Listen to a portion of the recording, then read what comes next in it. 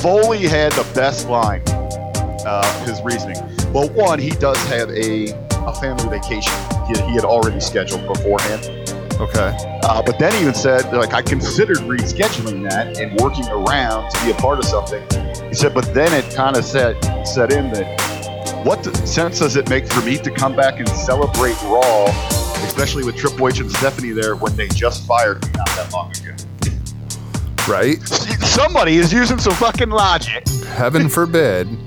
Well, and that's the worst thing about the Kurt Angle character right now, is the Kurt Angle character is still the Mick Foley character. It's like they just have, like Raw GM is the character that they write for, and they just, and it's just interchange bodies. Yeah, just substitute name. I wonder if, like, when they even write out, like, 6 months of planning, if they even put Kurt Angle. Yeah, no, I think they just put Raw GM. Yeah. It's freaking stupid. I'm so over the general manager thing, man. It's just so old, and they can't come up with anything other than going in that direction.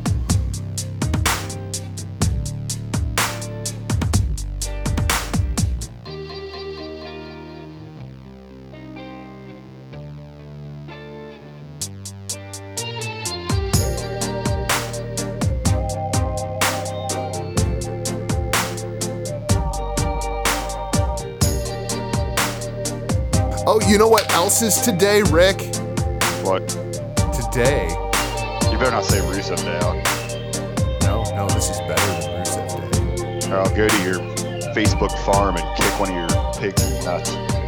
Today is Tyler Breeze's birthday. You remember what she told me about Tyler Breeze's birthday? I got to do a whole Tyler Breeze tribute show. Yeah, you remember that? I don't, dude, do you have that recorded anywhere? I don't remember. Uh-huh. You betcha, joined by the Dango to my Breezy. 30 years old today. What a waste. What a loser. What a fucking waste. I mean, if they would have actually done something with Tyler like 3 years ago when when he was hot. Yeah, he's pretty much done now. Yeah. Ain't no going back. Yeah. They discoed Inferno that motherfucker. I was told once upon a time that bands don't get signed after their average age hits 30. And it was like once I hit 30, it was just like such a fucking kick in the balls, It's just the reality of the situation.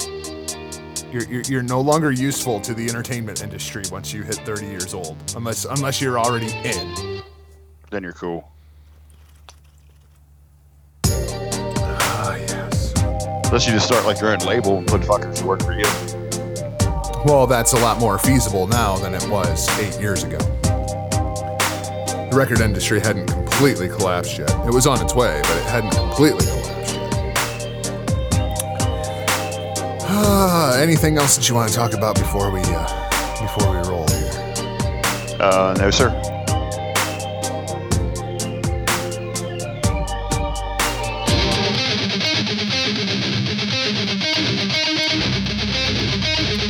This is your United States of America. Speak your mind. Cross the line now, say the truth. No.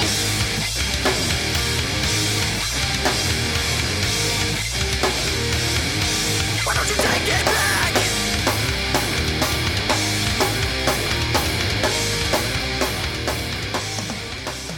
Tyler, we love you. Over here. Looking good, Tyler. Tyler, please take a photo. Look, everyone, it's Tyler.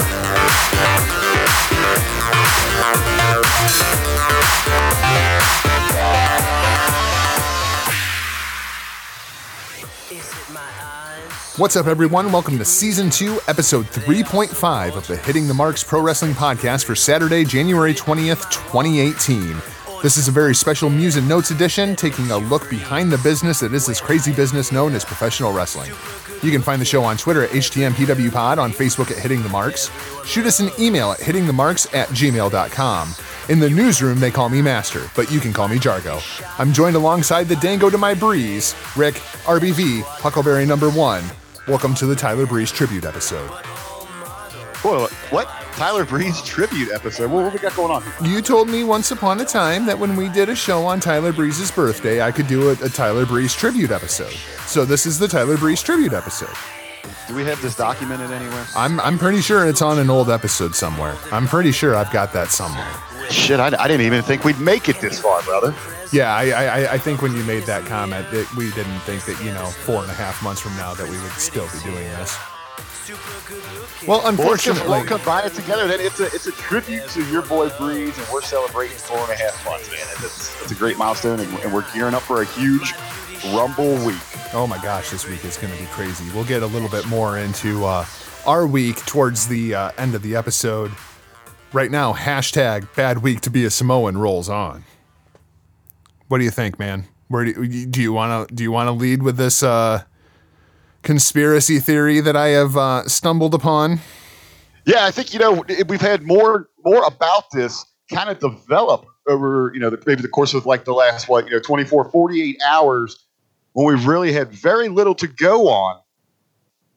We had this down in our run just under just some random news because Roman Reigns has come out and he has publicly addressed this.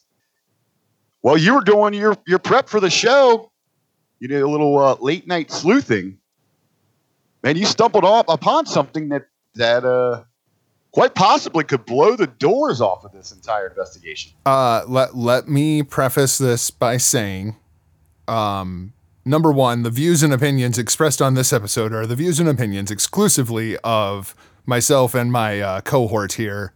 They in no way, shape, or form reflect the views of Podbean.com, Hameen Media, thegorillaposition.com, or anything else. This is just me doing a little bit of investigative reporting. All right? So, inside of the media, we have these things that we pick up on that are just like flag words, right? And when Roman Reigns issued this statement, I read the statement, and I picked up on a flag word. And it says, I have never heard of Richard Rodriguez or wellness, fitness, nutrition.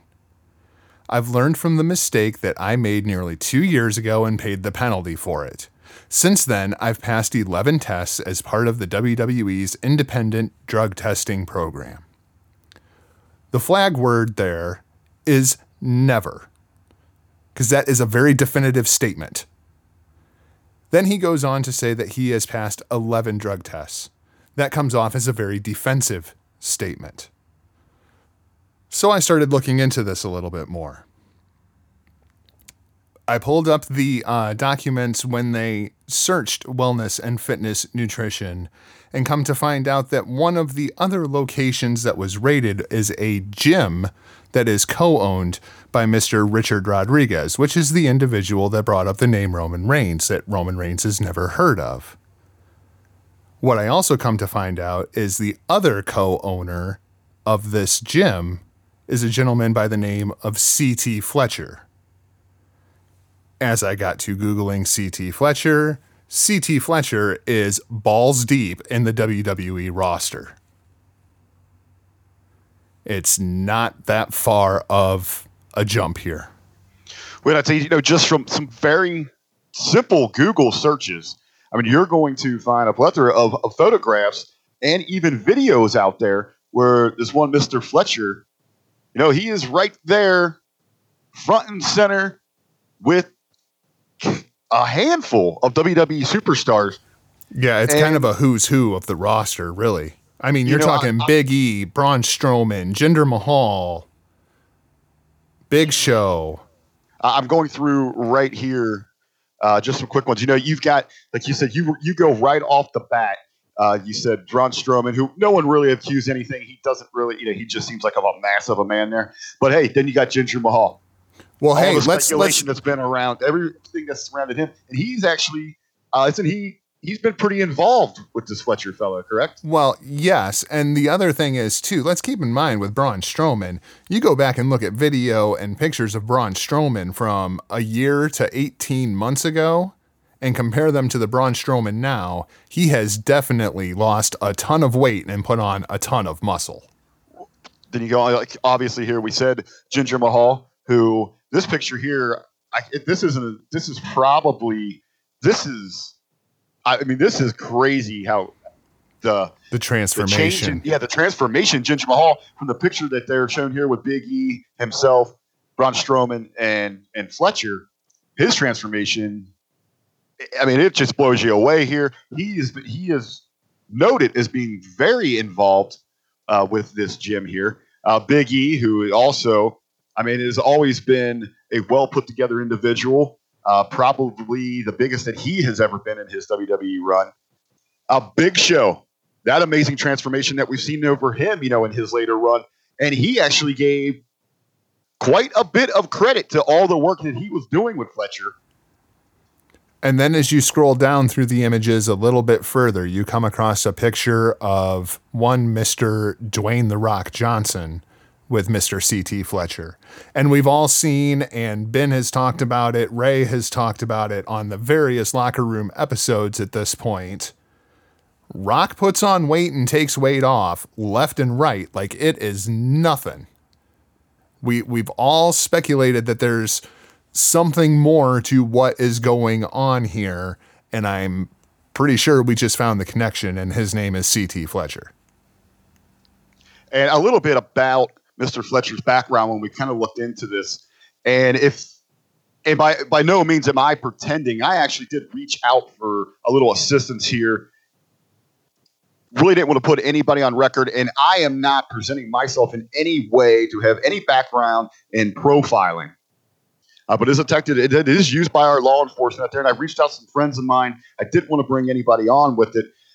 But as you look back through this guy's history, he was born in the Deep South at a very early age, almost like 1 years old. His family upped and moved to a very, very bad part of Los Angeles.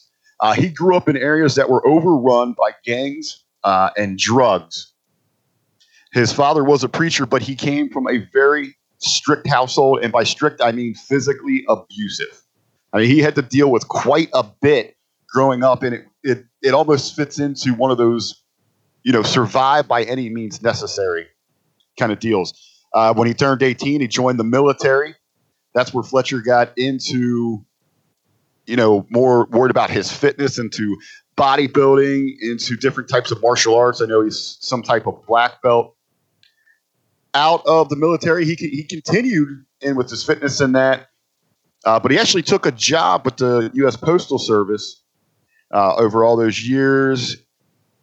That he had 7 kids as well. Those are good government-paying jobs, but you have a family of that size, you're stretched kind of thin financially. He ran into some major health issues in the early 2000s. They thought he was going to die. Actually, he had a terrible with his something training with his routine. heart, right? Yeah, training routine and his eating habits. I mean, they were just completely out of whack. At one point, he had like 3 heart attacks, something along that lines, where his heart stopped 3 times. He had some serious health issues going there. And as you're looking at this, putting some things together, these are going to be setbacks for him in life. So he kind of hits it big in 2012.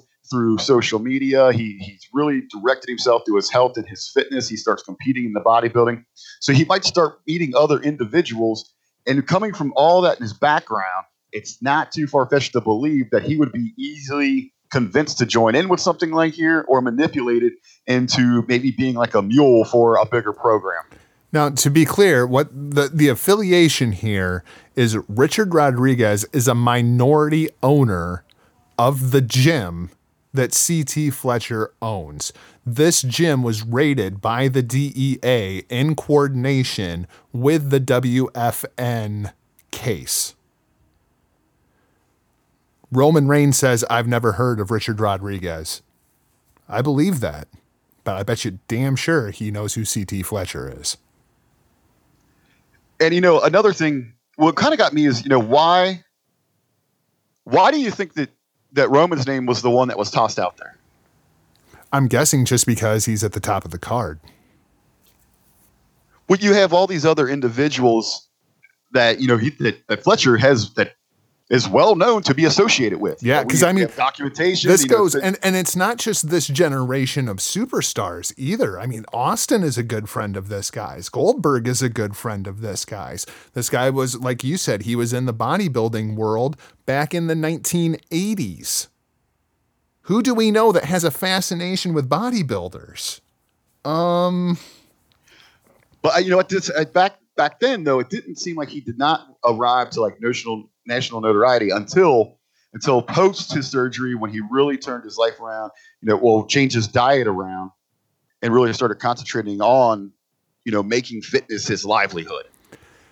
This is just one of those things where you kind of start connecting some dots and things start making a whole lot of sense. And this is through a simple Google search. You can find all the documents for the search warrants and everything. I'm kind of speculating too, with Roman being out there. This entire thing got rolling a couple years ago with them, start falling under the eye of the government agencies that were looking out towards this thing. Right. USADA and whatnot. So in that time frame, they might have been under pressure, like, hey, we know you got some contacts there. We need somebody. So you throw Roman out there because it's already public knowledge that he has been in trouble with something linked to this. Yep. It's something they can just, oh yeah, maybe he got something from them back then. That's water under the bridge. You can hope that kind of goes away. But, just kind of looking at this link here and how tight this guy is with a number of WWE superstars who, visibly fans have questioned their transformation. I mean, this could potentially open quite a floodgate that could be very problematic for the company. Absolutely something to keep an eye on. Because if I can link it through a few simple Google searches, you can bet the DEA is all over this. So let's move on to some other news here. We wanted to take another look at the WWE and Facebook Watch and WWE's ongoing strategy when it comes to their digital media. Rick, what did you want to go with here? Well, I think coming out on Thursday's show, maybe I jumped the gun a little too much on them. Maybe I was a little too rough. And actually, when I went back and really started investigating, what this entire Facebook Watch is all about, where they want to go with this directive, what it really could mean for WWE. Once I really went back and started diving into it, I changed my tone a little bit. I'm still going to stand by, I think the live views at 142,000, that was still a little disappointing for all the effort they put in for trying to retain viewers from SmackDown Live or just pull in anyone that's associated with the WWE Universe to want them to be a part of this as it was ongoing, to be there as the match was happening, so that they can interact with the WWE Universe. I felt that fell a little short. But really looking at the grand scheme of things here, I think they have to be pretty happy with this, with the results as they come out of the gate week one with this thing. And at first, I really want to talk about really what the goals are with this Facebook Watch. Overall, what's the entire objective here? I keep seeing comparisons where people are saying, oh, they want this to be like Netflix or Hulu. And yes, that is down the road planning. They do want to get there, but their first objective really is to take out YouTube. So this really comes down to Zuckerberg versus Google. A little bit here. Inside of the business strategy, they want people to start going to Facebook Watch as opposed to YouTube, so you can do everything inside of one app. That's correct. They want to move everything under the Facebook umbrella, is what they're trying to move there. Some early numbers here. It's expected. This is coming from Morgan Stanley, that in 2018, it's expected, with just how early they are in the game here, that they're going to make $565 million in revenue just off that watch tab. Wow! And they only have invested in this thing right now. Right now is $400 million. Wow! That's some big money, man. Pull up some other things here before we actually get down to the WWE side of this. When you break down this math, let's see here. You do have the other big contenders here. If you go by some Nielsen data, users watch 40 minutes per day on YouTube. That's a global average. Okay. 125 minutes a day on Netflix. Okay. Right now, they are estimating, just in its early stages, on Facebook Watch, they're only at about 20 minutes per day. So they have some expansion and catching up to do here, but they're really not that far behind. That actually seems high to me for Facebook, but I guess the thing is, you're watching so much in small doses. Whereas with Netflix, that's like 125 minutes. That's basically the length of a movie. Correct. And we'll jump down to this. And just those numbers, we've got the 20 for Facebook, the 40 for YouTube, the 125 for Netflix. And if you compare that to traditional television, like the U.S. average is 260 minutes a day. Wow. Or what people are watching there. What makes YouTube so successful, and what has been successful so far for your Facebook Watch, is the shorter videos. Right. That we have going on. I've got the list here. Some of the top ones, and these are figures after 5 days of their initial release. From their initial release, there's an A&E. Be or Bail. It's a funeral prank show. That has been their number one. In 5 days, that generated 22.2 million viewers. Wait, funeral prank show? Yeah.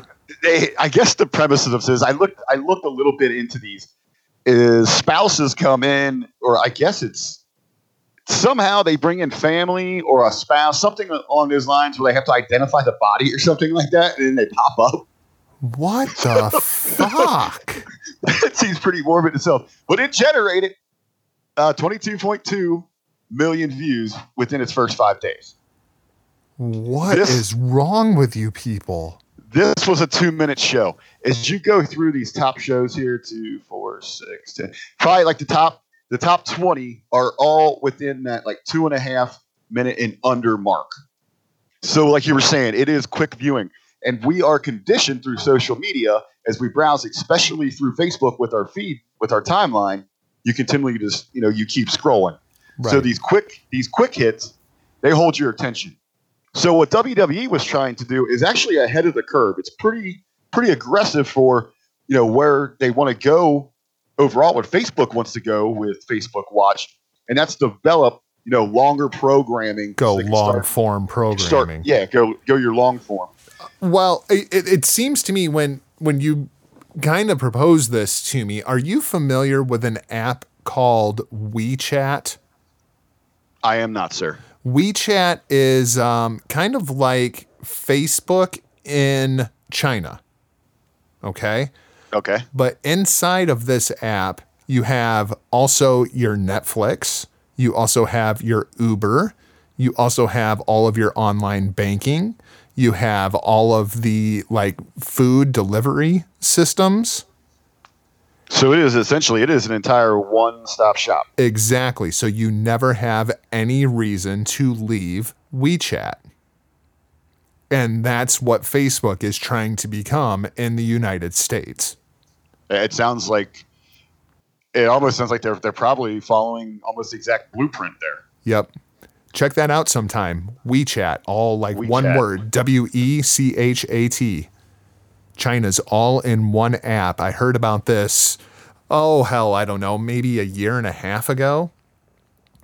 Really, really cool stuff. Really, really frightening stuff, too. Okay, so with WWE jumping in with this long form, I think they ran about 20 minutes, maybe just a little bit over there. They have entered into the top 20 within a 5-day stretch, and that is of all the most successful shows or videos that have been produced and put out through Facebook Watch since its launch. They right now, just moments before our recording here, they stand at 1.6 million viewers with 11,000 shares. I think they have to be ecstatic about that, especially since they're running in a longer format than what the majority of these other top shows are performing at. Huh. That's fascinating stuff. I think I wonder how many they're going to. Well, here's what is kind of worrisome on the other side. Within 24 hours, they were at 1.2 million. So they really haven't moved the needle that much in the last 4 days. Of course, there also hasn't been any WWE programming promoting it in the last 4 days. Well, and another mistake there too. Within 5 hours of it going up on Facebook, I didn't realize this. They actually put this on the network. Oh, why would they do that? I'm not entirely sure. Oh, well, it possibly could have been. I don't know if this through Facebook Watch how many markets this was available in. Oh, so maybe it's that. That very well could be. I don't know if I would have done it within 5 hours. Right. Maybe I would have waited a longer bit of a period there. We were going back to the very beginning. We were talking about how much money that Facebook can actually generate off of this thing, where they hope to go with it.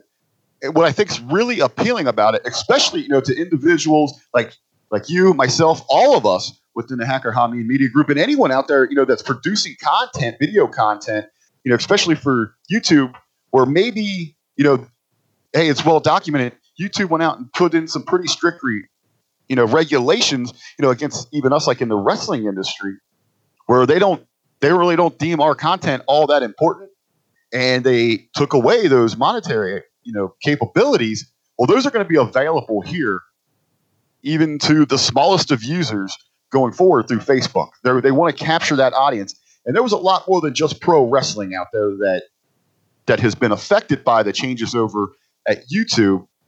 But in terms of WWE, right now through the revenue and ad split with Facebook, in WWE's favor, it's a 55-45 split.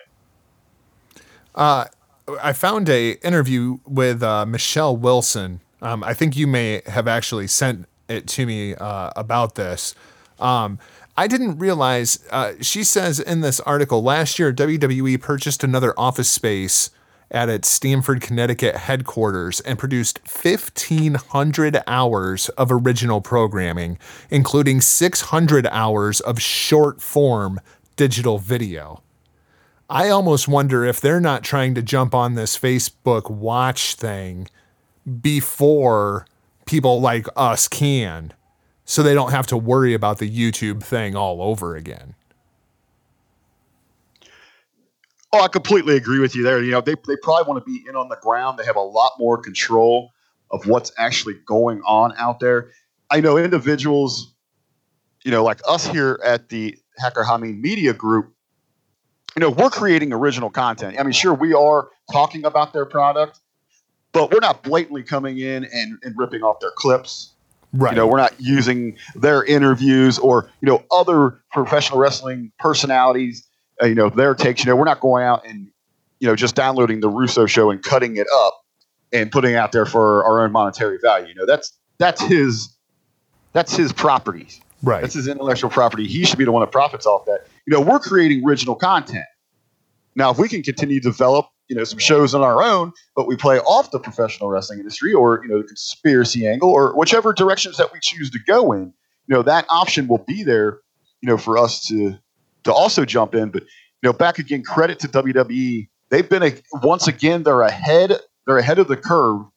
They do show one thing as a company. They're not afraid to get out there and try new things and maybe, set the tone for, what's coming in the future.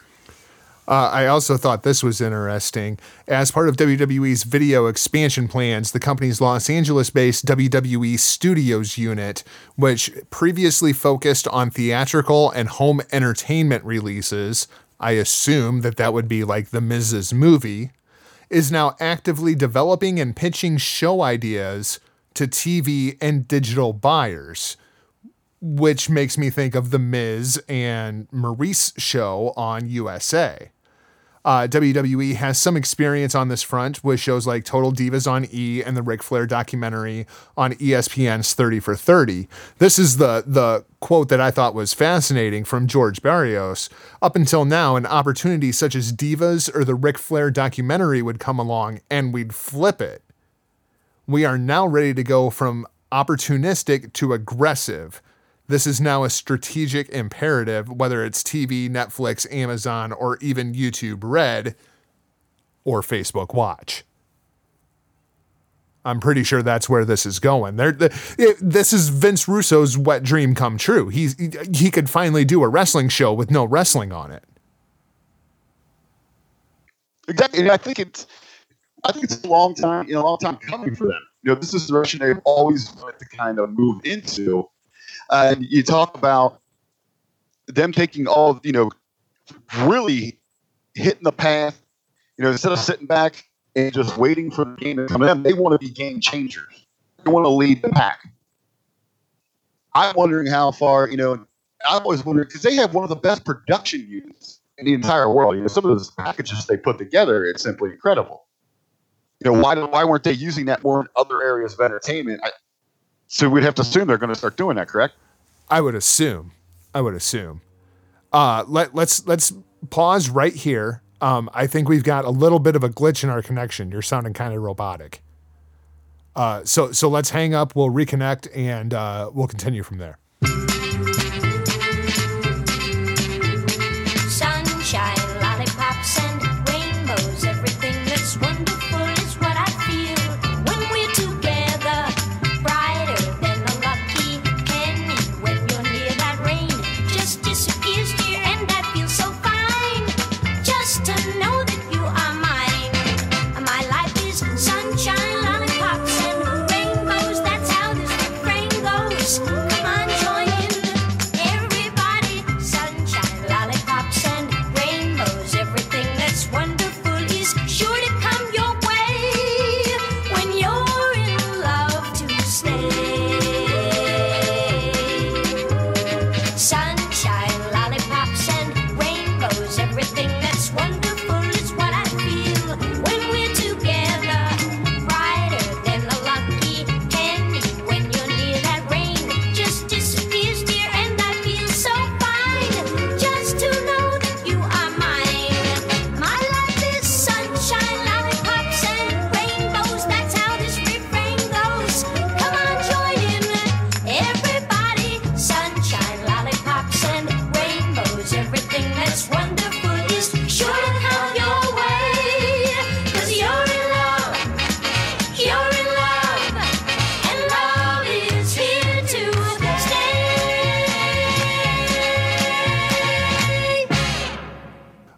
Well, I think this story is absolutely related.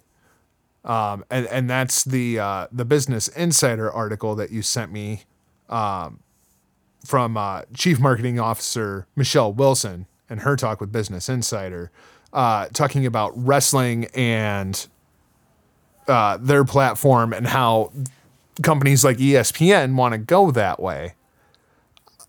I'm not sure that anybody would want to pattern itself off of the WWE business model right now.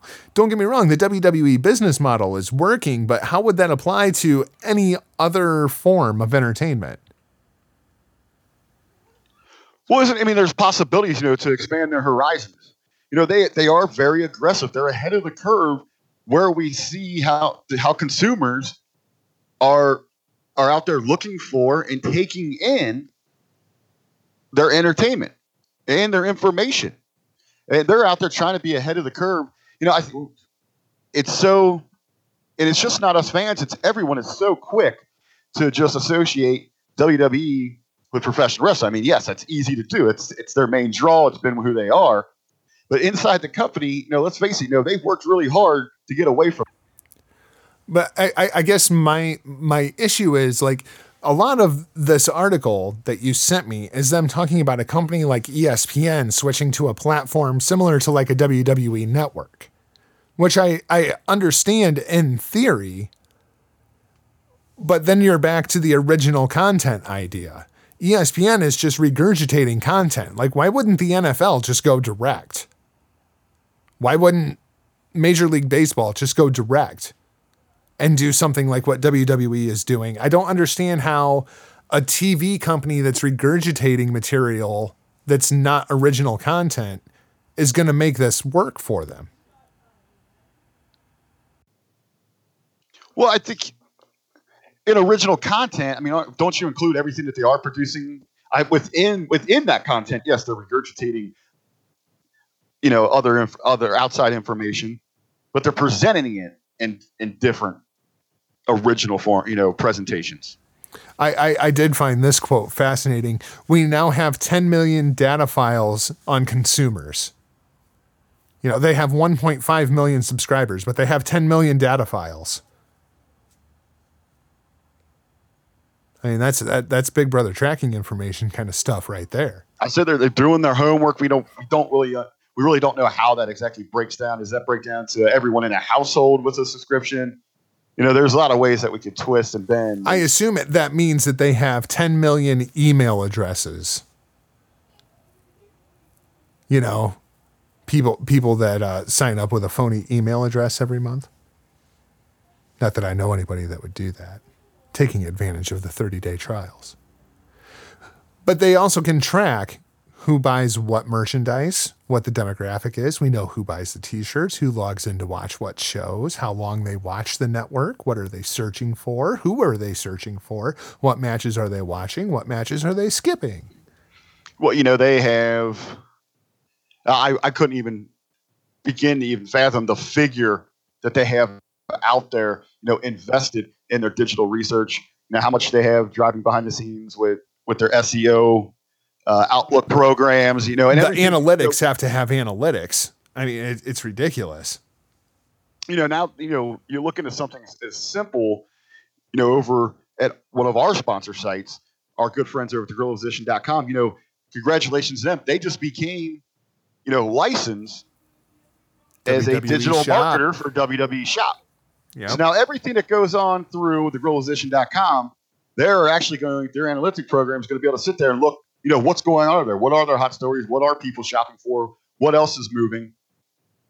I mean, when you start diving into this, even for us that are on this side of the business, I mean, you get into some of this and it's still quite mind blowing when you really start diving how deep this can go into what, how much they can find out about you. But I almost wonder how much of it is, it's kind of like baseball. I mean, I know that you were following the Indians this year on their run, but are you actually like a big baseball fan? I would say no. I'm probably, I'm one of those casuals, if I'm out, there's a big game on, maybe I'll pay attention. Maybe I look at the standings once a week, but no. Baseball used to be one of those games when you look back at those 60s Yankees teams where the manager would decide, nope, I'm not going to throw this guy today because the wind's blowing a little bit too fast from this direction. And it was a game that was built on gut and just going with it. Here, I don't know, maybe 15, 20 years ago, you ever see the movie Moneyball? Oh, yeah. That's when the analytics started coming into baseball. And now everything is about analytics when it comes to baseball. Oh, we can't throw this pitcher because today, he doesn't throw well on Wednesdays between 3 and 3:30 in the afternoon when the temperature is between 72 and 83 degrees and the wind is blowing from the south. So we can't throw him today. They've overanalyzed it so much that it's taken all of the enjoyment out of it for the fans. And I almost feel like that's kind of where WWE is at right now, with all of the pinch number analytics and 26 writers and trying to cater to all the audiences, sports entertainment. They've completely lost what it is that they're doing. And that's why we've had such a lackluster build to the Royal Rumble. I wouldn't go as deep as that. It actually, those kind of numbers and those things, maybe it's just me. It's what kind of drives me towards things.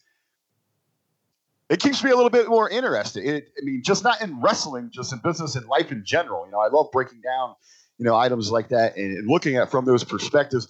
I do get where you're coming from. They've lost some of that just traditional value and feel that goes along with it. I wouldn't place the blame on that. I think if that's used properly and incorporated with, what your traditional content should be about, then it works. I think now they just focus in, with them becoming the publicly traded company, and they're so far behind the curve with the rest of society that they're just trying to make up ground, and they kind of overkill it when they focus on certain directions. I'm the numbers guy, and I love my numbers and I love my analytics, but you know what? There is absolutely no number and there is no analytic that said they're going to cheer Daniel Bryan. That's just one of those things that when it happens, you got to go with it. Sometimes a guy who can't hit a lefty just gets hot. You got to just go with it. I would go with you, man, because tradition will tell you. You can look at other sports there, and you can see where society is evolving. Daniel Bryan, you actually could have seen a guy like him that you should have seen this coming. And I know sometimes they try to argue back that it was part of their plan. It was that slow burn from that SummerSlam. Bullshit. But in today's age, and I complain about this all the time, that the reason that some of these guys are so over and so popular is because we're no longer in awe of these larger than life superstars. It's because you want that relatable being. And Daniel Bryan falls right into that. And the more he's that little scrawny guy. He goes out and works. He has the passion. He loves professional wrestling. He's just as easily you go to a show and, 7 out of 10 times, or maybe not even that many, but, you're going to see a guy that looks like Daniel Bryan who loves wrestling that much. He just didn't take that career path. He didn't put the devotion towards it. But when he's out there in the ring or on screen, people relate to that. They want to be him. They want to be him. They think they can be him. And everyone in life, if you're struggling to get ahead, especially if you're young, you think you're going to change the world, and you're up against the man. Those stories are so easy to tell. Numbers and analytics say Roman Reigns is the guy. Crowd response says, "Fuck you." The great debate that even Mother Nature could not prevent. Is Goldberg a headliner? Rick, I have a feeling that you may have a little different opinion on this one than I do. Well, I guess you kind of went off on this Monday in the locker room. I'm really starting to think. I know this was on our run. Me and you started up on this in the Hameen Media discussion group. We kind of let it lie there. We were going to save it for on air. Now, you are the producer of this show. I'm starting to think maybe you are responsible for all of this internet connection problems that we had this past week. Oh, hey now. Hey, wait. Are you saying that I ribbed you out and I ribbed Hameen out just so I could go off that Goldberg is not a headliner for the WWE Hall of Fame? Is that what you are suggesting right now? Hey, we opened up the show with our own little conspiracy. We're on the same network with some of the finest conspiracy programs you're going to find anywhere on the internet. Man, I'm just throwing it out there. I did think it was funny that as soon as I dropped the name Hameen, your internet connection started breaking up just a little bit. The boss is listening, man. Man, there's something going on here. The boss is listening. So why don't you remind us of what your problem is with him headlining this class? I think that Goldberg is absolutely a WWE Hall of Famer. I have absolutely no issue with that. I just don't think that Goldberg is the main event. I don't think that he is the headliner that everybody seems to make him out to be here. I don't see the big draw in Goldberg for the WWE Hall of Fame. I don't see a guy that is synonymous with WCW as a WWE Hall of Fame headliner. I just don't. We're going back to arguably the hottest period in professional wrestling, correct? Mm-hmm. Yeah, 40,000 in the Georgia Dome. I know. 40,000 in the Georgia Dome. Yep. And we're going back to the hottest period in professional wrestling. Yep, absolutely. This guy was right up there in the top 4 names of that time. And they went with him, and they ran with him, and 3 years later, the company was out of business. No. Out of all the people you can blame and point fingers at here, that's just something that happened there. That has nothing to do with it. But we'll look at his time from here. And I know you brought up that maybe he did, his career wasn't that long. But it's fine. It's about what you do and the time you are given here. Like you said, it was on a Monday night. This wasn't a major event. This wasn't a pay-per-view. It was on a Monday night in front of an audience of 40,000. He goes out on that night, and first he beats Scott Hall. Then later on, he goes out and beats Hollywood Hogan to capture his first WCW World Heavyweight Championship. Yep. And also at this time, when he wins that, at the end of the night there, he's a dual champ because he also had the United States Championship. Great moment. Amazing moment there. When his streak comes to an end at 174 wins after he gets royally screwed by Nash and Hall. Yeah. I mean, both kayfabe reality. With one reign, Goldberg is 6th on the WCW World Heavyweight Championship most days held. He's number 6 with only one reign. He has the 4th longest single reign behind only 2 Hogan reigns and a run by Vader. Dude, he was never beaten cleanly in WCW in 3.5 years. He goes to All Japan Pro Wrestling. He's there for a year. He goes undefeated. Don't care about that. And he was never beaten. Then he goes to WWE for a year and a half. He's unbeaten. He was been pinned there. But the only person that's ever beaten him clean, there's 2 individuals, Brock Lesnar and Chad Fortune. Yeah, let's start with the streak. Let's start with the bullshit streak. All right. But we're working in a professional wrestling narrative. I understand that. Here's what I'm saying. The narrative is twisted. All right. Number one, the 174-0 is bullshit because Chad Fortune beat him before the goddamn streak even got started. Well, you still can have a streak. Right. I'll give you that. And he actually was wrestling as Bill Gold. Okay. Now, let's talk about this 174-0. All right? Because I'm pretty sure that narrative has had holes punched through it left and right, God knows how many times. Because there ain't no way that motherfucker was 174-0. There just ain't no way. That's fine. All right, but he still wasn't losing. According to Nick Schwartz of Fox Sports, no one really knows what Goldberg's actual record was, but it's generally accepted that 173-0 is an inflated number. 1 week, he would be 42-0, and 7 days later, he'd be 58-0.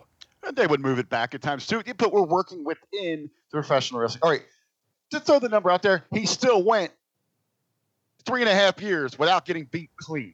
Yep. 3.5 years in WCW. And in his entire career, he's only been beaten by 2 men clean.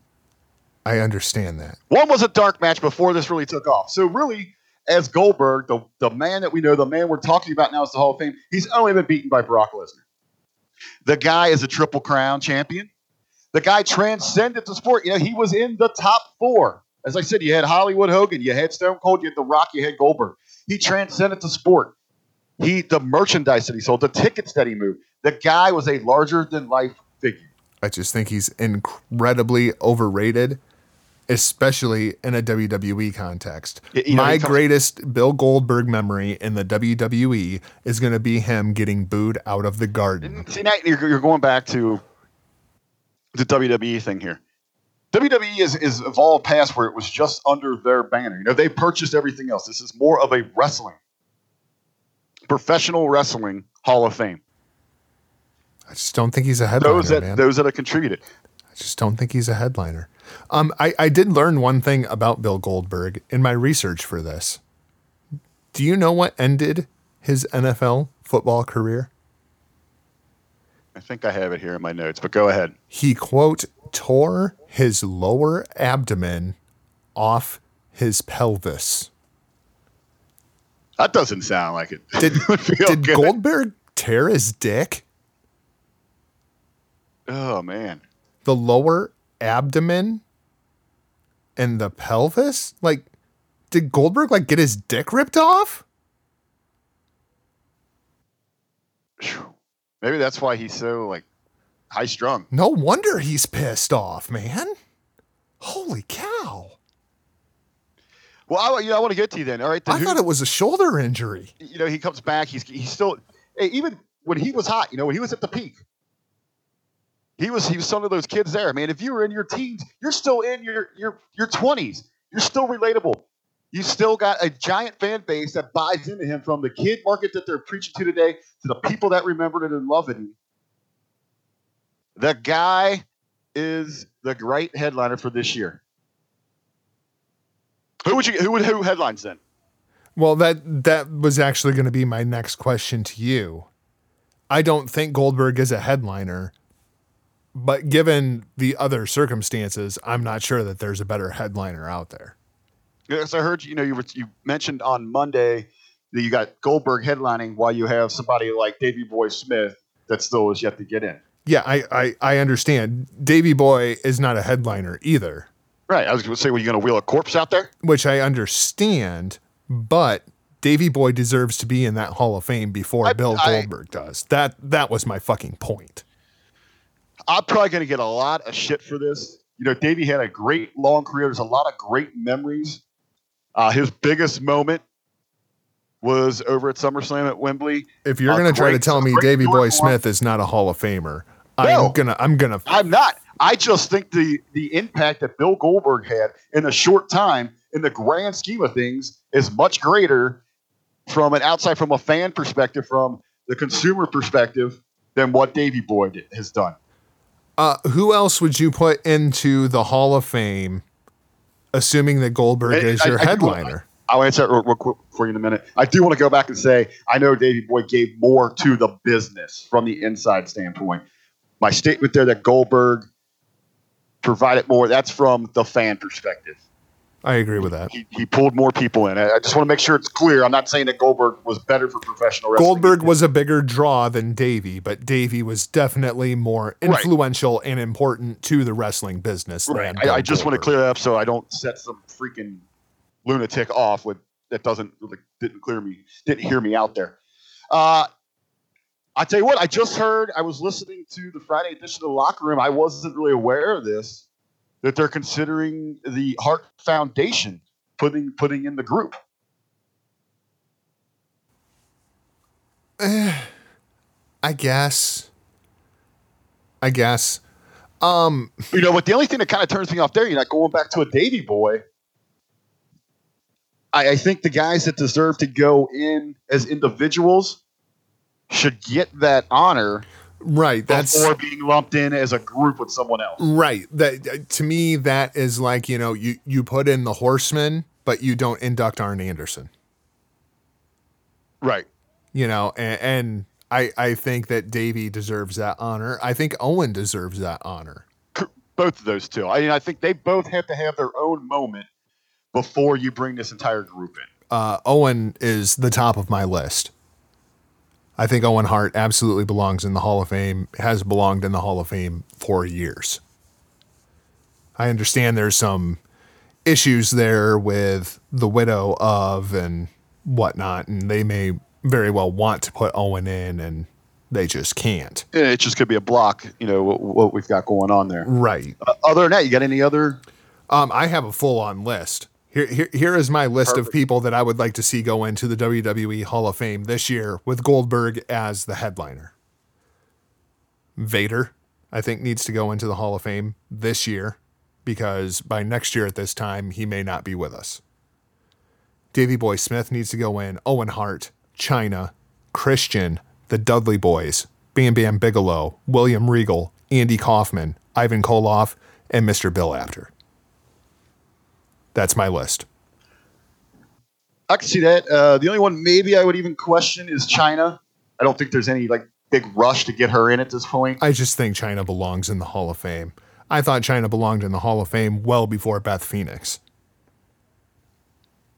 I mean, that's the thing, man, is when you look at who is already in the Hall of Fame and then who's not in the Hall of Fame, it's just like these people need to go in and they need to go in now. Well, we do have to look at it too. You know, this isn't the traditional Hall of Fame. You know, this is a Walk of Fame. Yeah, basically. You know, this is just giving you your star on WWE Avenue. Okay, but we talk about Trish Stratus and we talk about Lita and we talk about all these women that were incredibly influential. Wasn't Chyna the first one? In her own way, yes. I mean, I don't think she's like the first woman that changed the game or anything like that. But in her way, where you really looked at them as an in-ring competitor versus just a valet. You know, a part of me, and she really did change the mindset in some ways, and she would bring it in the ring. You know, she really worked hard to evolve her game. I just don't know if some of the appeal was that it was an oddity. That could be. I think that's absolutely part of it. I mean, Chyna was definitely not the most attractive woman that I've ever seen in the WWE. You know, yeah, but she was able to boast that she had one of the highest selling for anyone from the WWE, one of the highest selling. She was Playboy over. issues. She was over. But it was almost one of those things, where you watched her porno just to see if it did look like she had a dick. I don't know. I thought that, and then you immediately went and took like a 20-minute to maybe a 40-minute shower and scrubbed extra hard because you just felt wrong for what you'd done. See, I thought she looked a lot less manly towards the end of her career than she did towards the beginning of her career. I mean, at least by the time she did that, she had tits. Well, your cosmetics will do that for you. Yeah, absolutely. I want to talk about a couple of the other ones that are on this list because there's a couple that I think absolutely should go in this year. The Dudley Boys, don't you think that they go in this year, especially with them being advertised for Raw 25? I almost feel like that's a done deal. I think that's perfect timing. I was a little surprised to see that the Dudleys were going to be at Raw 25. Did that surprise you at all? Just given Bubba's kind of stance with the company here as of late? I think, probably, he's been outside doing some other things, but, he's so old school. He knows that, hey, where there's money to be made, it's good business. He's got all the way around. He's got his brother there doing him a favor. Because Devon works for SmackDown backstage as a producer, I believe it is. Yeah. And whichever the shows he works as a producer with them, so he's going to come back and help Devon out. Hey, and like you said, this might be hey man, when you come in for this thing, we're going to finalize this deal that we're going to the Hall of Fame. And I'll tell you, you want to get the crowd kind of hyped up in Philly for, what we've been saying looks like a pretty lackluster Rumble build. Hey, make the announcement there to that live crowd in Philly that they're going in. The only other hesitation that I have with the Dudleys is I may hold off for a couple of years because I would love to see them induct Matt Hardy, Jeff Hardy, the Dudleys, and Edge and Christian as a tag team all together, all six of them, because of that TLC. And I think that's headline worthy when you have the six of them together, because they're running out of headliners and they're running out of them fast. Edge is still one of them. Andy Kaufman. How is Andy Kaufman not in the freaking WWE Hall of Fame at this point? Yeah, kind of mind-boggling there. They're actually, everyone complains about the celebrity wing. I don't have a problem with it. I realize what it is, But when you really look at, and I'm not going to complain about anyone that's in there, but going back to some of those people that have been selected because, you know, they can work the deal out with them and all that, there's some great names out there that really contributed to the business and the world of professional wrestling that are still on the outside looking in. Every once in a while, I still go back and watch that from the Letterman show when it was Andy Kaufman and the King on there. Man, that is just some of the best TV that you'll ever see in your life. And Letterman had no idea what the hell was going on. He was terrified. Heard Letterman talk about that moment. Bam Bam Bigelow. Were you a big Bam Bam fan? Dude, I love Bam Bam, man. He was one of those guys that, you know, as a kid, I was just in awe, man. He, to me, especially as a young fan, he was one of those things that a professional wrestler could be, man. He had the outrageous look. He was a larger-than-life character. And the guy could fly around in the ring, man. Yeah, Bam Bam was like the first big guy that you would see doing just crazy shit. Yeah, I mean, he'd leave his the flying headbutt, man, you know, the tattoos. I mean, he was radical looking, man. Yeah, the tattoos on the top of the head. It was just like, even as a kid, I was just like, that dude is a badass. Loved me some Bam Bam Bigelow. Loved it. And especially as I get older, I have even more appreciation for what he actually did in the ring. Even more so than as a kid, just looking at this character, like, oh my God, look at this guy. Although the singlet, to go back and watch it now, you know, it's like, you know, a singlet from his ankles all the way up to his head is kind of a little bit weird. I always dug it, man. I always thought he had a cool look. We have a couple other things that we wanted to talk about here. Let's talk about Impact, and then we'll jump into the hype for Raw 25. We had 2 Impact notes here that we wanted to talk about. EC3, evidently, per Dave Meltzer, heading back to the WWE. This one kind of fascinates me a little bit because where does EC3 fit in to the WWE? I think he's got to go to NXT, man. I'm with you. I am really with you.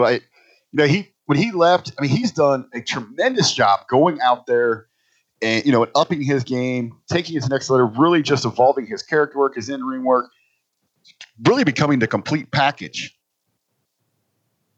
I just don't think, you know, at this time there's still enough name value to make a serious splash on Raw or SmackDown. And is there really even a hot spot to slide him into? Well, I guess the speculation is that EC3 may be in the Rumble because he had an indie show that day that he has since canceled that booking for. I just don't see EC3 on the main roster. I hit up our boy Jersey Mike and I asked him, I said, hey man, do you know who EC3 is? And he goes, no, who is that guy? I keep hearing people talk about him. Has no idea what he looks like, no idea who he is. No idea what his story is. And this is coming from, you know, someone who loves professional wrestling, but professional wrestling to him is, if it didn't happen in WWE universe, it's not happening. Right. He follows Impact incredibly casually. He knows the name, but he had no idea who he was or what his backstory was, what he looked like, nothing. So I'm so afraid that EC3 does come out at the Rumble, and he comes out and he waits for that big moment. He lifts up his head, and nobody knows who he is. Well, you got all this speculation because he canceled a show on Sunday. I mean, has anyone made mention of what he's doing on Saturday? Not that I'm aware of. Okay, so maybe, you know, he's on his way there. You know, maybe they want him in town for the big weekend. You know, they want to start meeting, talking with front row. Maybe he doesn't have anything to do Saturday night. Front row appearance. Something along those lines. You know, you get a slow introduction from him. Do you expect any front row appearances? Do you expect to see like a King Ricochet sitting ringside, Candice LeRae sitting ringside? We're talking War Machine. Not Sunday, right? No, we're talking Saturday. Because, I mean, NXT likes to do those, you know, where they'll kind of pan the crowd and be like, oh, here's so-and-so. Like Bobby Roode did that, where he sat, you know, ringside for an event. TakeOver Dallas, maybe, where they showed Bobby Roode just kind of sitting in the crowd. Yeah, we always do those kind of things. And I would expect that would be that would be the perfect spot for someone like EC3. That audience is going to recognize who he is. That's the audience who's going to get it. The audience at home, you're going to get a little pop from even the viewers watching on the network. You're going to get a pop from those that are there just for NXT. They're going to get him. You can slide him in anywhere into any part of the card at NXT. They are going to adapt to him. He's going to get that act over there. Then you start, rolling him and slowly introducing him to the larger scale WWE universe. We also wanted to comment on this Barbed Wire Massacre 3, I guess is what it was officially called, right? Real quick on EC3, man. I'm sorry to go back on you. Oh. Do you think they let him keep the EC3 gimmick? Well, I know he owns it. I hope they don't turn him back into Derek Bateman. I can tell you that. I was going to say, it seems like they have been a little more open to letting those guys come in, especially from Impact. I know, with their names from Impact there, and this has got a great marketability to it. The EC3 has just got the ring, it's got that Triple H feel to it. I'm hoping that they'll run with this thing and just keep this like a continuation of that character. Well, let's stick with this because I think this is something interesting worth exploring a little bit. We talk about EC3 and we think he needs to go to NXT, but then we've also talked about James Storm, and we think that we should just put James Storm on SmackDown. I think this is the big difference. Number one, there's the age difference, obviously. Storm is significantly older than EC3. But number two, he's the Cowboy James Storm. Within about 3 seconds of seeing James Storm, that's the Cowboy.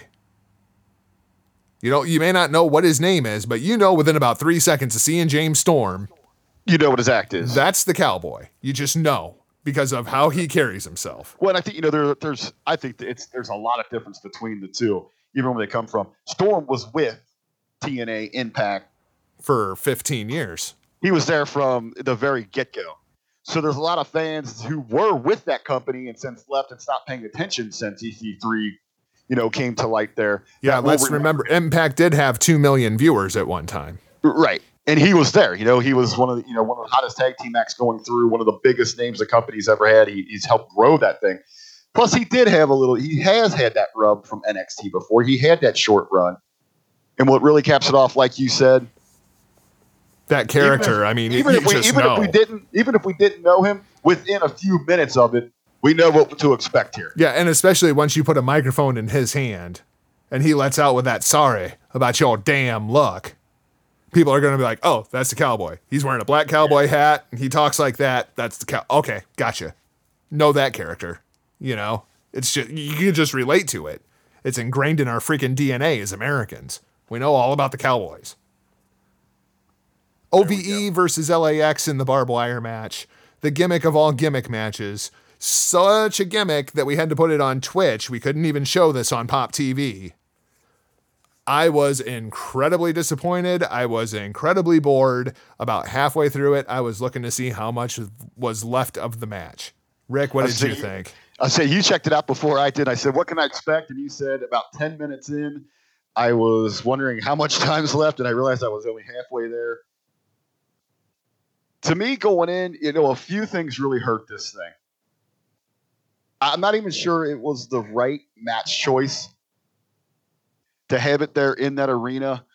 The camera angles and the way that they shoot there, I thought really took away from having a 6-man, anything can happen anywhere type brawl, because they had to keep going close to those weird angles to protect themselves from a small audience and the blackout in the arena. Right. You couldn't get those large pans. They really couldn't take it anywhere outside of the ring area, and it's already so tight there around the Impact ring. You've only got a couple feet on each side to work with. You get 6 guys and tables and other weapons and objects going there. You don't have a whole lot of room to work with. That took away from the match. Man, the audio, I don't know if it was the audio, the crowd was not into it. The crowd was not into it at all, or if they were, you surely could not hear them. And I gotta say something about the commentary, man, because I as much as I love Jeremy Borash, The commentary for this match was god awful. There was no emotion in Josh Matthews.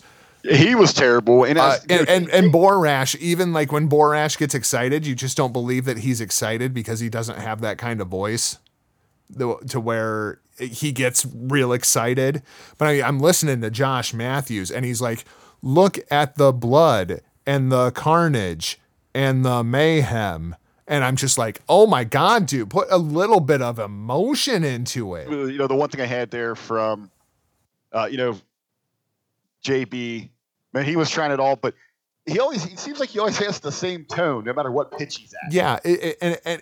He's a very monotonic individual when he talks. And even when he fluctuates his emotion, he gets to about here. And then he brings it back down to about here. And that's all that you get. And I always forget his name. The other Josh Matthews. Josh Matthews. He is just god fucking awful. Terrible. He was adding nothing to this match. You know, just as a related little note here, it came out that they're possibly moving him off commentary because they want him to help get Seidel over. Who fucking called that? Dude, that is that's a very called that. But dude, isn't that a great way for the office still saying, hey, we still got to pay this guy and keep him on television, but we got to get him the hell off commentary? Dude, I said a week before these first set of Impact tapings, I wonder how long until Cyrus gets sick of Josh Matthews. It took one taping. One taping. You called it right off the bat. But back to the match. I know that they hyped it up. You know, this is too violent for Pop or moving to Twitch. Come on, that was a PR move. There was nothing violent about this match. No. There's nothing over top. You could actually tell the full intent when this thing was filmed, weeks ago. The intent was that this will air on Pop. So they made sure that it was Pop approved. You have a match like this. Where the hell was the blood? There was not a... Dude, that was the thing, right? When the opening entrances happened, right? And I see OVE comes out in like all white. And I'm going, oh man, this is going to be a killer visual because these guys are going to start bleeding and these clothes are just going to blood soak. And it is going to be like this crazy freaking visual. By the end of the match, I'm going, where's the freaking blood? It's a barbed wire match. Where's the freaking blood? It completely missed the mark for me. And then the finish of the match didn't even involve barbed wire. It's a barbed wire match. Yeah, you've got a ladder and you've got tables. But the finish doesn't involve barbed wire in a barbed wire match. It's like, that was the whole gimmick. Well, there was a big spot where the blood thing really got me, where Jake gets caught up in it. And they end up, the LAX is cutting him free, and they roll him up in it. I mean, he is wrapped 3 times around in barbed wire. There's not a drip of blood anywhere. That would have been a great And he's wearing all white. Yeah, I mean, how great would have been that visual? He's blood-soaked. You move that spot later in the match, he's blood-soaked. Then you lay him on the table, wrapped in barbed wire, then do your ladder spot. You bring in every major weapon you can for a great finish, a great visual. Man, I think it was one of those things, let's hype this thing up. It's going to be ultraviolet, but oh shit, we're on Pop television. We really can't go there. I mean, I complained about the New Day and the Usos when they did the Hell in a Cell match. Because I said you could have had basically the same exact match and just not done it Hell in a Cell. It could have just been a hardcore match. This could have just been a hardcore match. The barbed wire was basically irrelevant to me. It was, and I would have really liked to see it if you wanted to get the full extent of the heat between these two teams. Let them really go at it. I would have just done like a pre-tape match somewhere else outside of the arena where you didn't have to worry about protecting your camera work with the audience in an empty arena, and you didn't have to worry about the tight, confounds of just your ring area. I would have let these guys go at it backstage or in a parking lot or something like that. The final deletion was more violent than this was. I mean, these are two groups that you would expect, man. Hey, we're just going to meet up in this dark alley and we're just going to throw down. The worst spot in the entire freaking match, I think it was Jake. when he did the like basically a suicide dive, but there was no ropes, so it was basically just a spear off of the apron through the freaking tables. I thought that he landed on his head, and I thought that he was dead. It had nothing to do with the barbed wire or anything. It was just how he landed. My God, I was terrified. Even on the replay in slow-mo, I was like, oh my God. At least I could see that he did get his head tucked. Oh my God, he came down right on the top of his freaking head like a lawn dart. Oh. All in all, I'm writing this one up as a miss, Rick. Writing this one up as a miss. So let's talk next week. The big hype. Let's talk next week. Let's talk a little bit about Raw 25, and then we'll get into our recording schedule for next week. Let's first start with who is not going to be at Raw 25. Because I know Monday in the locker room, we're gonna be breaking down everything that is going to be this massive show, Raw 25. I guess there's been some reports lately that it's all hands on. They're putting more effort into this Raw coming up this Monday than they do a Raw post WrestleMania. So that has to get your hopes up, but they've got a lot to work with. We're going to dive all into that. But like you said, man, how about some big names that are not scheduled to be there or in question? Well, do you have a list there or just the names that you sent me here? Of who? Who's not going to be there. I picked out some big names of those that really stood out to me or that are being questioned. Just those. I don't have a complete list. Okay. Well, go through like the entire history of the company. Well, no. I was just wondering if there was like a list of like big names that had not been advertised for the show. That's all. I just picked out a few that really stood out to me in their stories and situations. Gotcha. Well, the first one on the list here is Hulk Hogan, and I know that there is a huge clamoring for Hulkster to be back on WWE TV. I'm not one of those guys. I'm done. I know you take major issue with that, especially those that I know there were some over in the Hacker Hameen discussion group that were actually suggesting that he come back for another run as a competitor, which completely set you off. What really got me here, why the name popped out, is man, Hogan is really out there pimping himself on social media. He's been taking some pictures of himself down there in Florida. He's looking jacked. He's looking good. He sent out some tweets that he would have any current superstar step up to him, yada, yada, yada. What I found most interesting is WWE responds with a pretty much like a one-liner. We stand behind our stance on the Hulk Hogan situation. I stand behind their stance too. Fuck you, Hogan. That's pretty much where I stand with it. The Hitman Bret Hart will not be in attendance on Monday. You said this was due to a surgery? Yeah, he's got something going on with his hand. He's having some kind of medical procedure done. And for whatever reason, his excuse out was that he did not want to reschedule that. Which kind of got me here to not have him be there. Man, you really think about things that triggered the Attitude Era, which put Raw on top, during this hottest period of professional wrestling. You go back to its very, very roots, and Bret Hart's got to be right there. I mean, this is really what created the evil Mr. McMahon character. Well, and let's bring Hogan into this a little bit too. All right. While I agree with you about Bret, that's also why I also don't think Hogan needs to be there. Do you associate the name Hulk Hogan with Monday Night Raw? I associate it with Nitro. I associate it with SmackDown. I don't associate it with Raw. To be quite honest with you,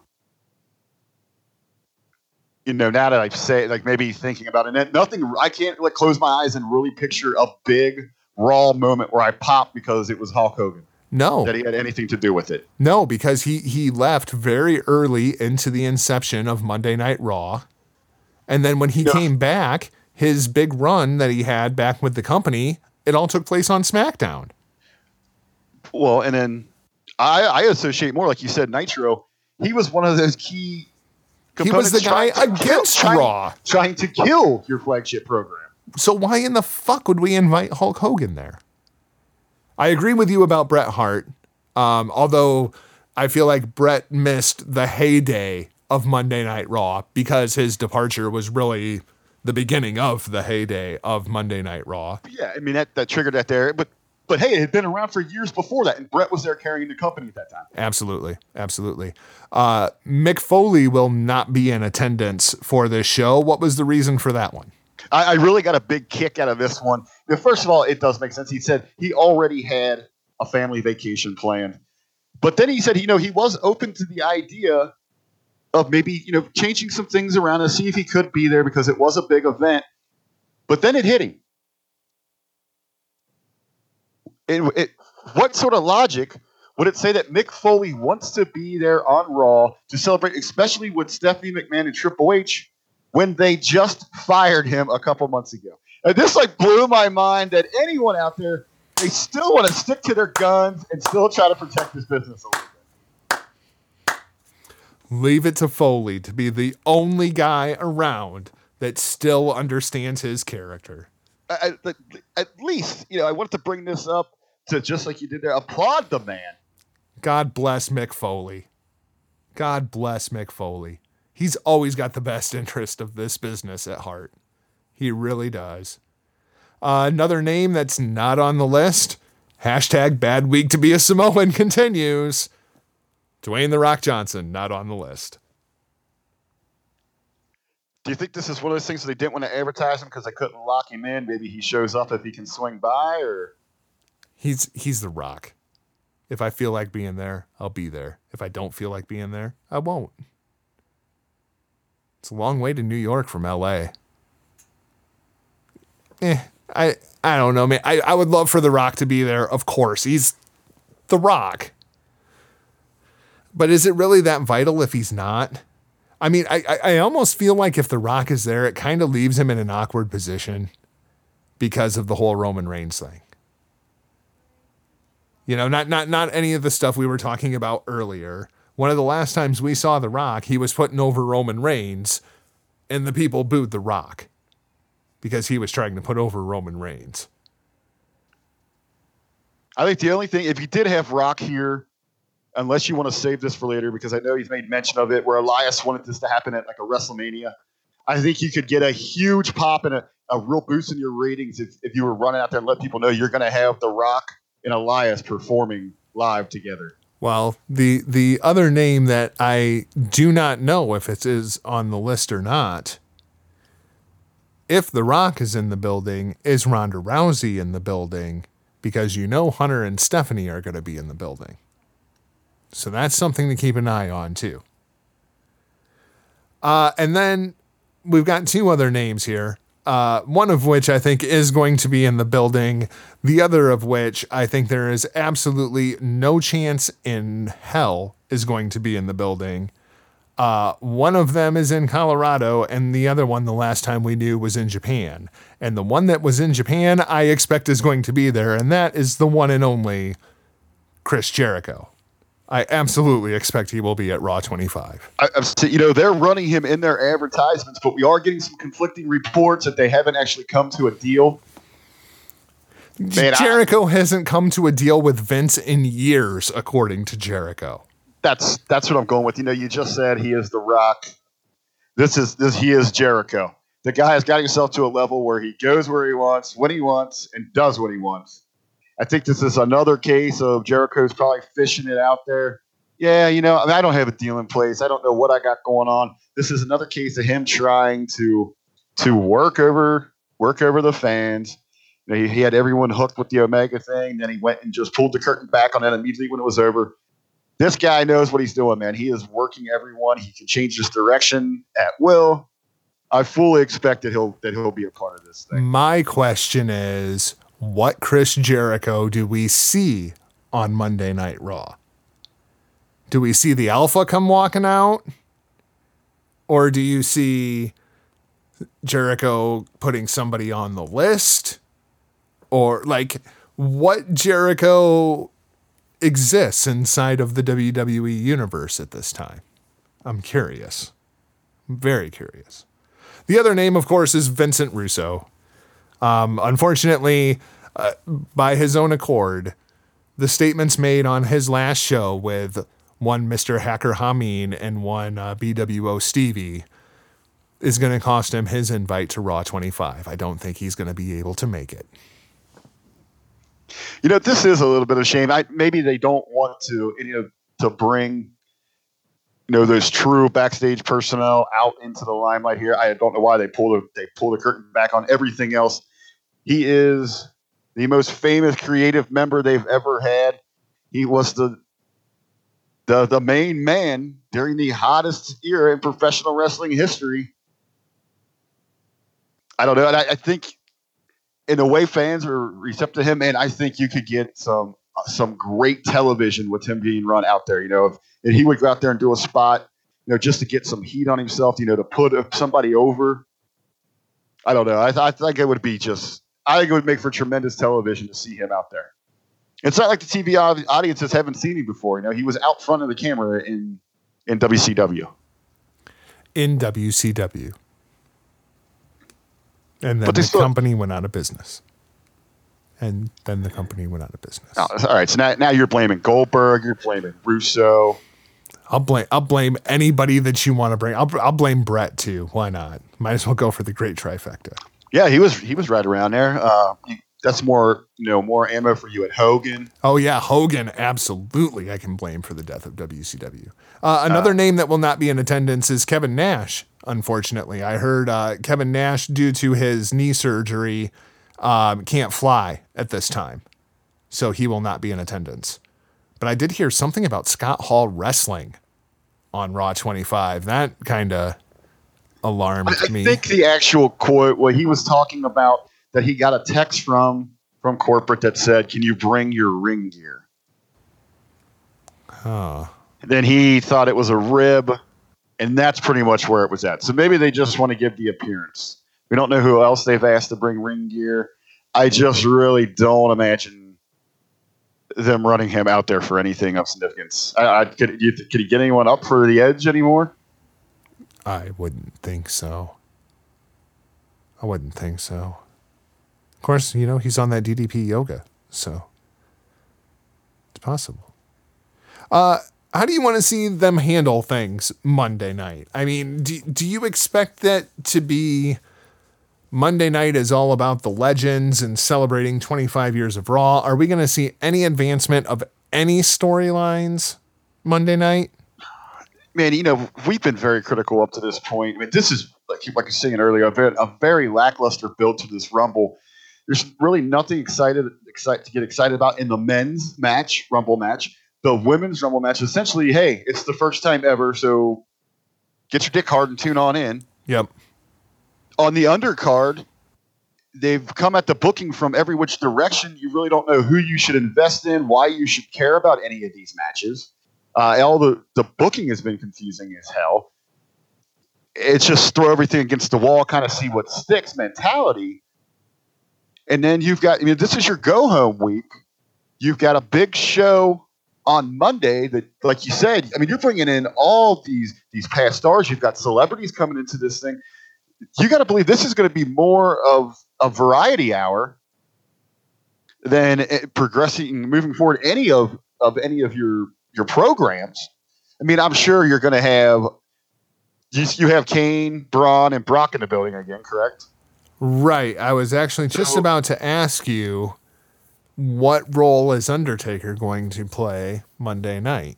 Then you got Taker there. Is he going to throw a wrench into this build here? Are they going to start on the Taker Cena build here? Because we're going to have both of those talents in the building.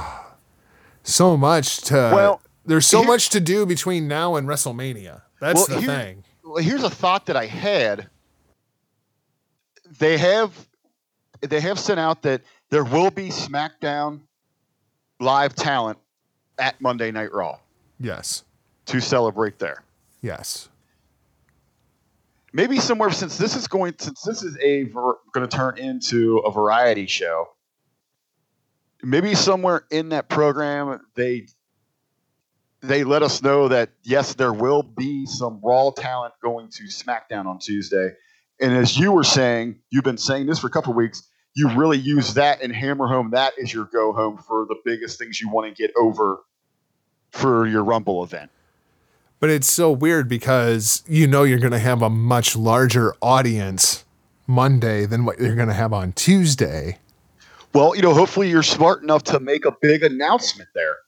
Say, hey, we got all these great names here, but tomorrow night, make sure you tune in because we're going to have some big matches and we're going to have some great Rumble build for you. And a real easy way, because you can say, well, the management, they don't get along. Well, you got the head of management there. You got Vince there that can say, hey, Stephanie, Shane, I don't care about your bickering. This is what's happening. I've invited these talents to go to SmackDown. You're going to have this match on SmackDown tomorrow night. However direction they want to go there, whatever they see that seems of the most importance to them to start building or that final hype for. Well, let's do a little bit of hype for Raw 25 right now. Rick, what are your personal top 5 moments in the 25 years of Monday Night Raw? Did you check out the program? Did you were able to catch it? Yeah, I did have a chance to watch the 1 hour program that aired on USA. I've looked through the list on WWE.com. They did moments 1 through 100. If you haven't had a chance to look through all that, I've got mine narrowed down to my top 5. I'm pretty sure. I've got mine. I kind of have 6. I'm gonna have to move something out here. Because after I was putting this together, I kind of used the top 100 that they have listed as a guide when I was going through. And then something actually popped into my mind that they did not have listed to me was one of the greatest pop moments of my teen years watching during the Attitude Era. But we'll get to real quick on their list though. We're gonna move into some fun conversation. I'll get one more kind of slapping a $5 face slap in here. And did you know in the top 50? Roman Reigns was in 4 categories. Oh, God. It was ranked 4 times, and he was twice in the top 10. I thought that was kind of strange there. I am going to go with. Okay, I'm going to move this one. I'm going to do an honorable mention. This is going to be my 6th one. This is the one I'm bumping for the one that was not listed through WWE. This was actually listed at number 22. On their countdown. For me, it's going to be my honorable mention here for my top 5. It's number 6, and that is Shane McMahon buys WCW away from Mr. McMahon. That was a good one.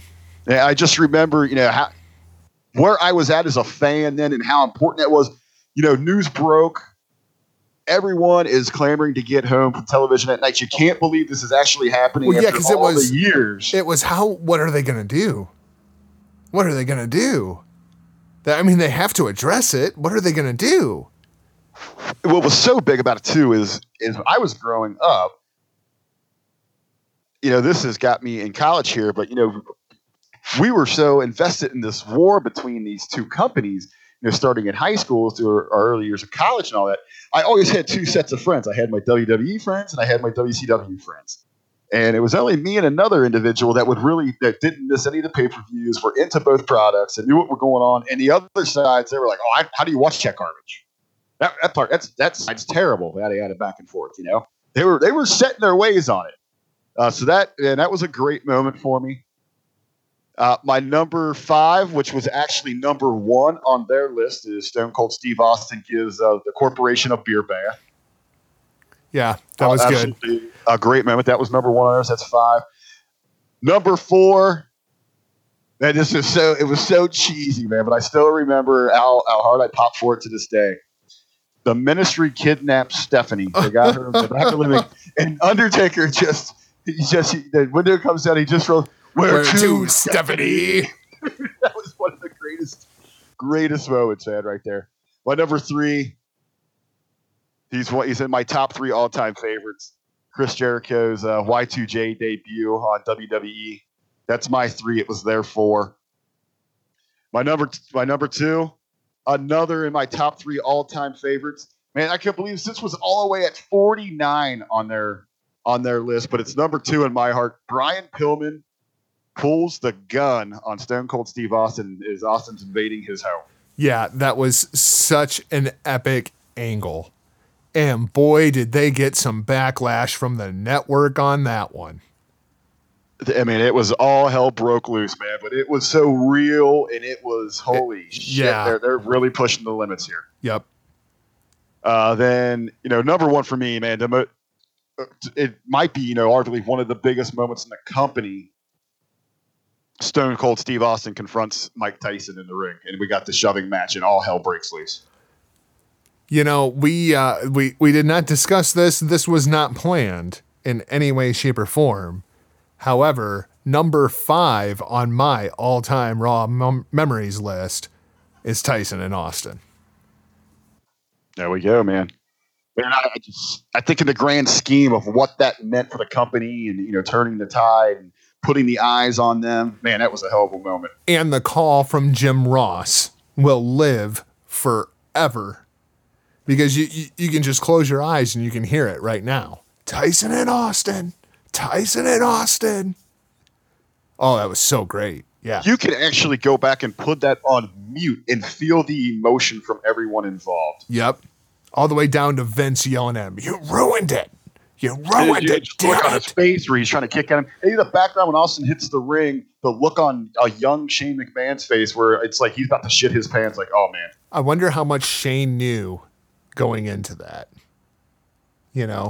Or if he was very kept in the dark for a very real reaction.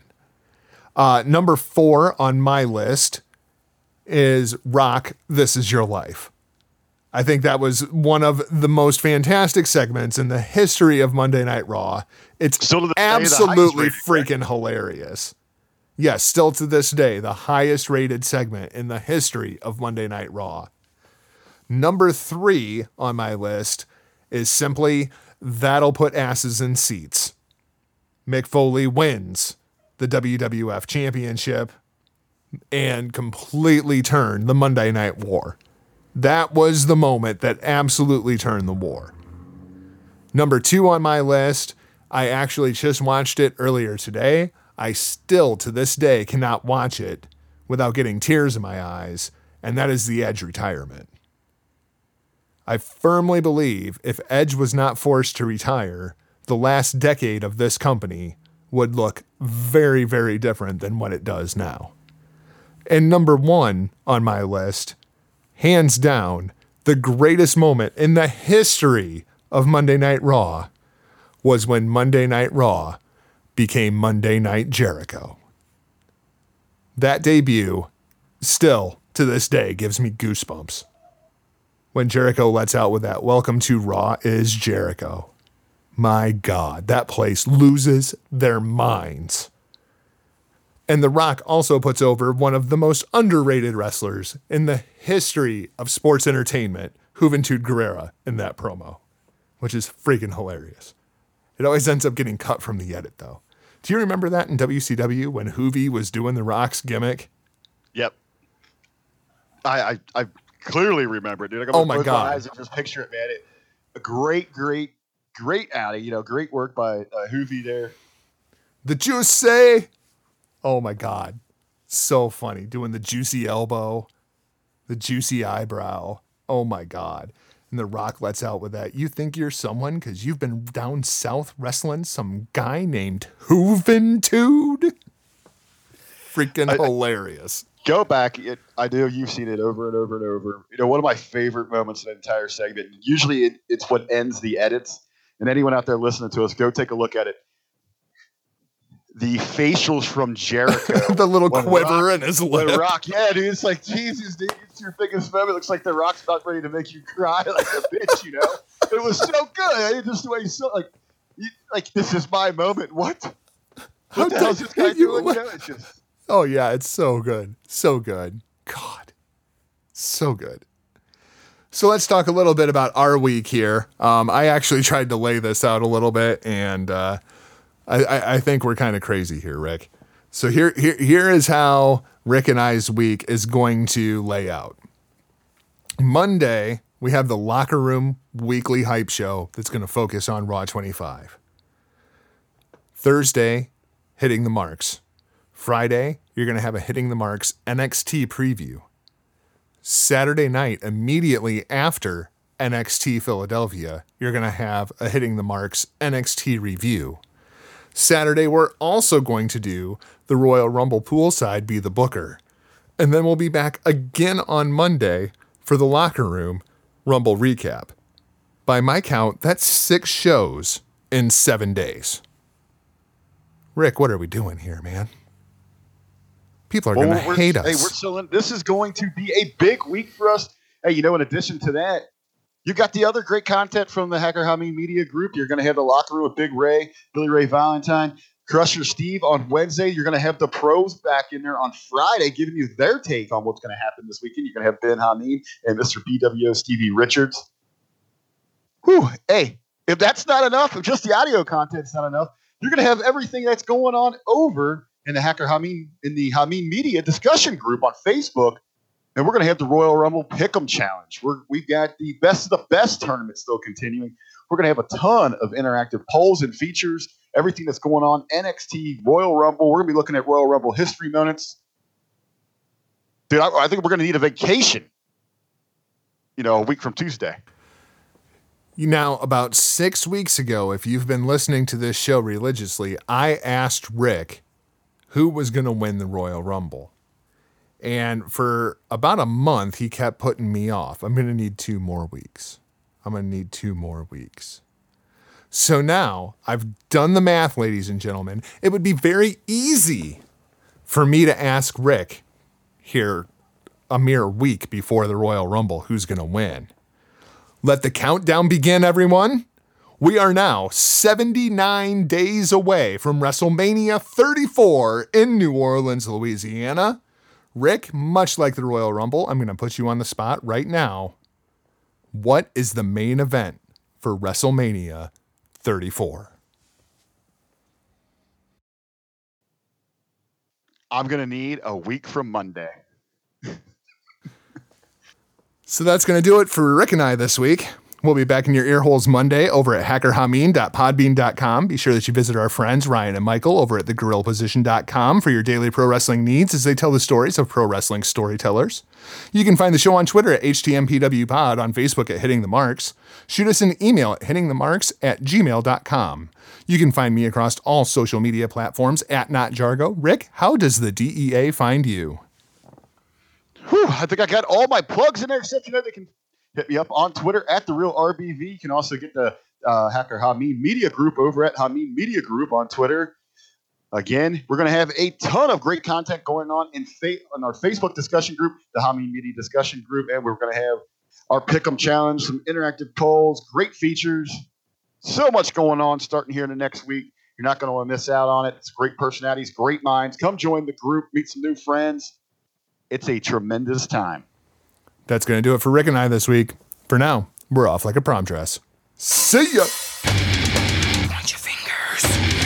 Label me. I don't give a I'll be your bad guy. Stop. Go!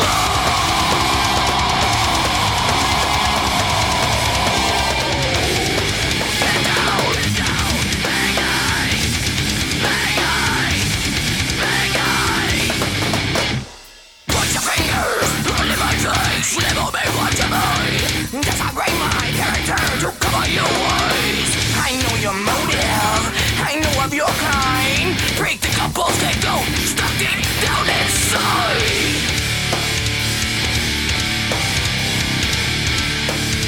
Wow, situation is a classic cliche. You'll be draping the blame on me. I smell self-righteousness. That's the bad guy. Go!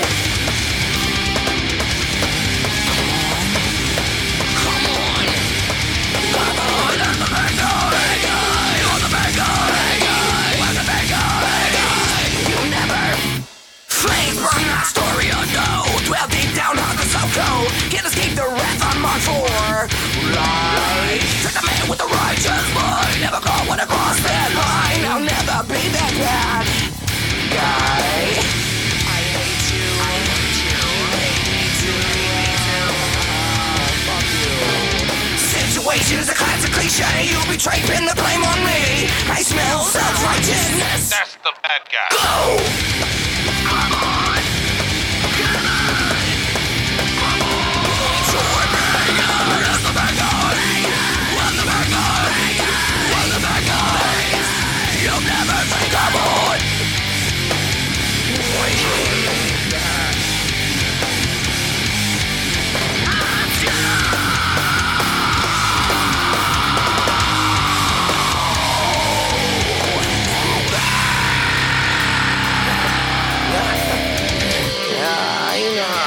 always live that lie.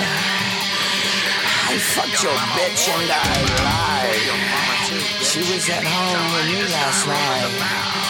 I'll be your bad guy.